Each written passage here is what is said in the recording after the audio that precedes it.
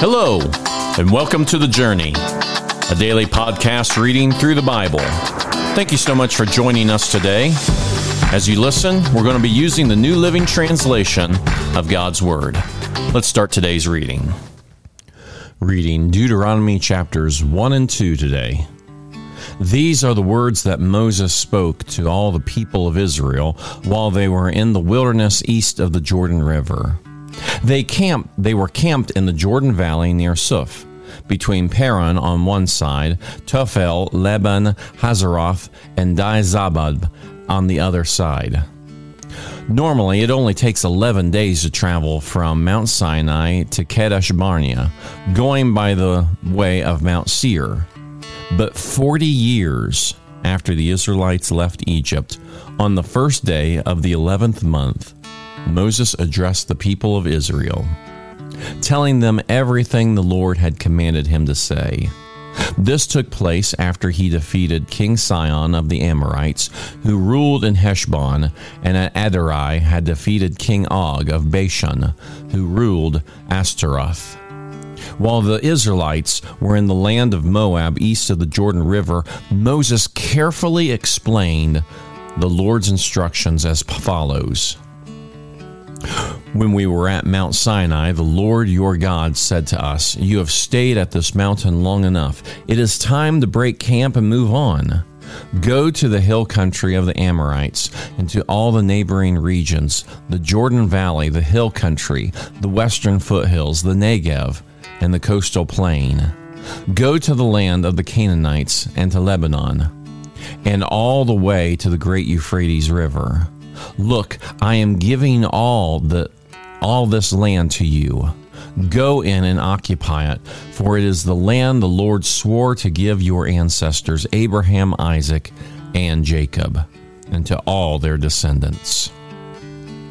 Moses continued, "At that time I told you, you are too great a burden for me to carry all by myself. The Lord your God has increased your population, making you as numerous as the stars. And may the Lord, the God of your ancestors, multiply you 1,000 times more and bless you as he promised. But you are such a heavy load to carry. How can I deal with all your problems and bickering? Choose some well-respected men from each tribe who are known for their wisdom and understanding, and I will appoint them as your leaders." Then you responded, "Your plan is a good one." So I took the wise and respected men you had selected from your tribes and appointed them to serve as judges and officials over you. Some were responsible for 1,000 people, some for 100, some for 50, and some for 10. At that time I instructed the judges, "You must hear the cases of your fellow Israelites and the foreigners living among you. Be perfectly fair in your decisions and impartial in your judgments. Hear the cases of those who are poor as well as those who are rich. Don't be afraid of anyone's anger, for the decision you make is God's decision.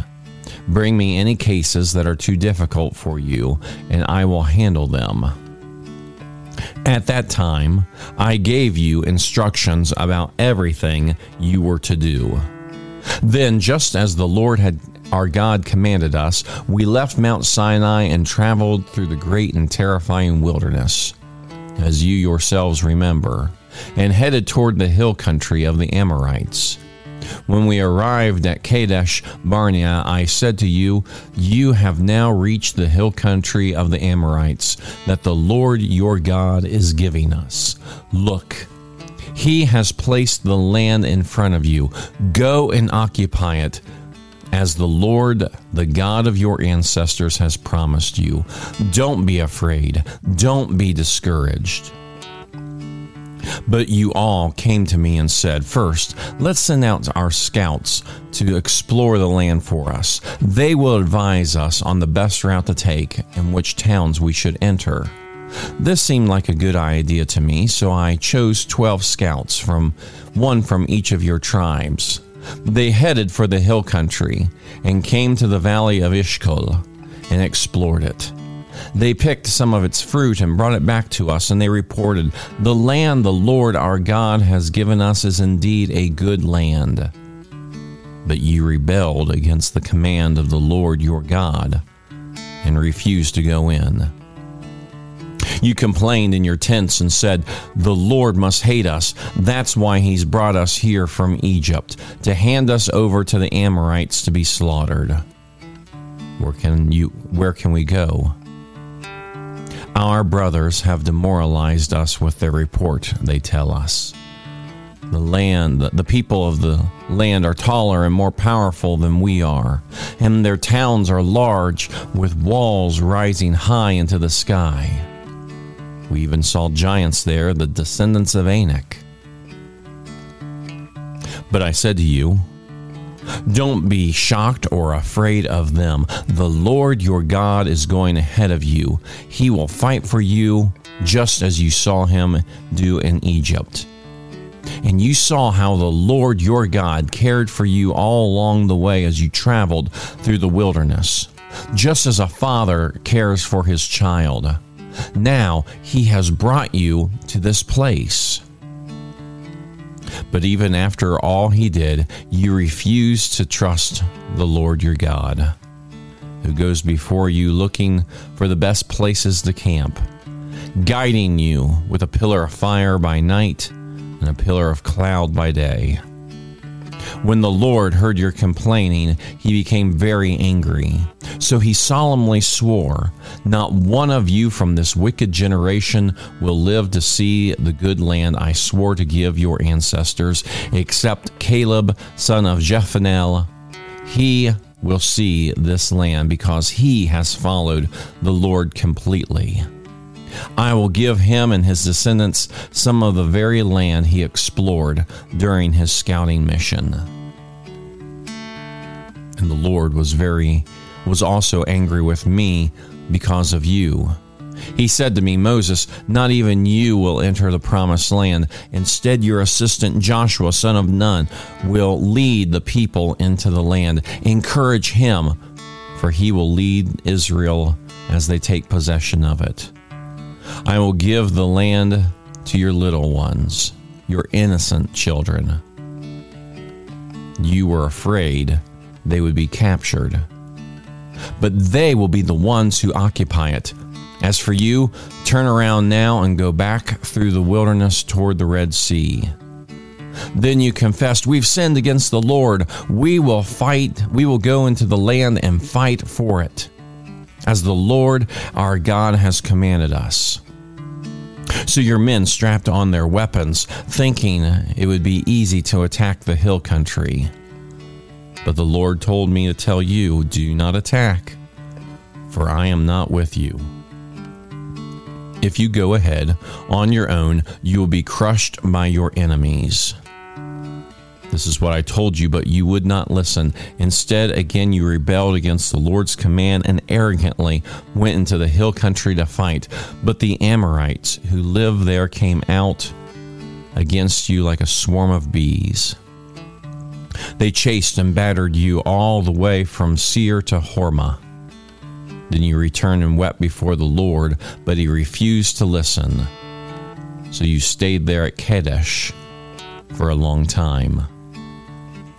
Then we turned around and headed back across the wilderness toward the Red Sea, just as the Lord had instructed me, and we wandered around the region of Mount Seir for a long time. Then at last the Lord said to me, you have been wandering around this hill country long enough. Turn to the north.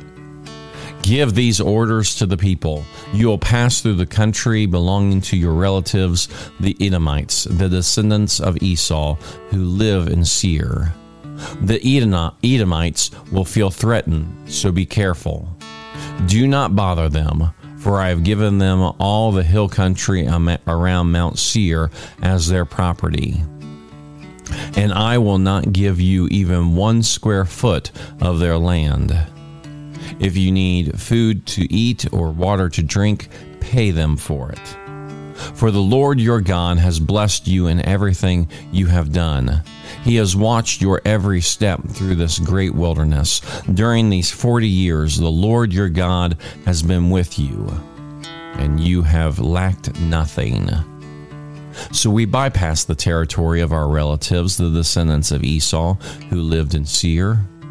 We avoided the road through the Arabah Valley that comes up from Elath to Ezon Geber. Then, as we turned north along the desert route through Moab, the Lord warned us, do not bother the Moabites, the descendants of Lot, or start a war with them. I have given them Ar as their property, and I will not give you any of their land. A race of giants, called the Emites, had once lived in the area of Ar. They were as strong and numerous and as tall as the Ananites, another race of giants. Both the Emanites and the Ananites are also known as the Rephaites through the Moabites, though the Moabites called them Emites. In earlier times, the Horites had lived in Seir, but they had driven out and displaced by the descendants of Esau, just as Israel drove out the people of Canaan when the Lord gave Israel their land. Moses continued, Then the Lord said to us, Get moving, cross the Zerdek brook. So we crossed the brook. 38 years passed from the time that we first left Kadesh Barnea until we finally crossed the Zered brook. By then, all the men old enough to fight in battle had died in the wilderness, as the Lord had vowed would happen. The Lord struck them down until they had all been eliminated from the community. When all the men of fighting age had died, the Lord said to me, Today you will cross the border of Moab at Ar, and enter the land of the Ammonites, the descendants of Lot. But do not bother them or start a war with them. I have given the land of Ammon to them as their property, and I will not give you any of their land. That area was once considered the land of the Rephaites, who had lived there, though the Ammonites called them Zamazumites. They were also as strong and numerous and tall as the Ananites. But the Lord destroyed them so the Ammonites could occupy their land. He had done the same for the descendants of Esau who lived in Seir, for he destroyed the Horites so that they could settle there in their place. The descendants of Esau live there to this day. A similar thing happened to the Caphtorites from Crete, invaded and destroyed the Hivites, who lived in the villages in the area of Gaza. Moses continued, Then the Lord said, Now get moving. Cross the Arnon Gorge. Look, I will hand over to you Sihon, the Amorite, king of Heshbon, and I will give you his land. Attack him and begin to occupy the land. Beginning today, I will make people throughout the earth terrified because of you. When they hear reports about you, they will tremble with dread and fear. Moses continued. From the wilderness of Kedemoth, I sent ambassadors to King Sihon of Heshbon with this proposal of peace. Let us travel through your land. We will stay on the main road and won't turn off into the fields on either side. Sell us food to eat and water to drink, and we will pay for it. All we want is permission to pass through your land. The descendants of Esau who live in Seir allowed us to go through their country, and so did the Moabites who live in Ar. Let us pass through until we cross the Jordan into the land the Lord our God is giving us. But King Sihon of Heshbon refused to allow us to pass through, because the Lord our God made Sihon stubborn and defiant, so that he could help you defeat him, as he has now done. Then the Lord said to me, Look, I have begun to hand King Sihon and his land over to you. begin now to conquer and occupy his land." Then King Sihon declared war on us and mobilized his forces at Jahaz. But the Lord our God handed him over to us, and we crushed him, his sons, and all his people. We conquered all his towns and completely destroyed everyone, men, women, and children. Not a single person was spared. We took all the livestock as plunder for ourselves, along with anything of value from the towns we ransacked. The Lord our God also helped us conquer Ahor on the edge of the Arnon Gorge, and the town in the gorge, and the whole area as far as Gilead. No town had walls too strong for us. However, we avoided the land of the Ammonites all along the Jabbok River and the towns in the hill country, all the places the Lord our God had commanded us to leave alone. Starting the book of Deuteronomy today, we see that Moses is giving a last speech of encouragement to the people. His time of leadership was going to be coming soon to an end. And so the book of Deuteronomy is a retelling of the stories and of the law that the people had experienced. This is a new generation, and therefore they needed to be reminded and encouraged as they went into the land. And the point of this first couple chapters is for Moses to remind the people that God has been faithful, and God will be faithful as you go into this new land. If God has helped in the past, He will certainly help in the future. We need to be reminded of this sometimes ourselves, that when we feel like things are not right and that things aren't going the way that we would want, that we can look to God and know that He has always been faithful in the past. He has always been with us.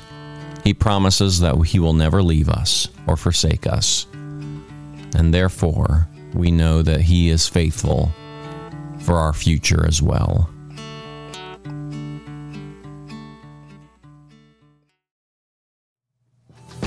Thank you again for joining us for the journey.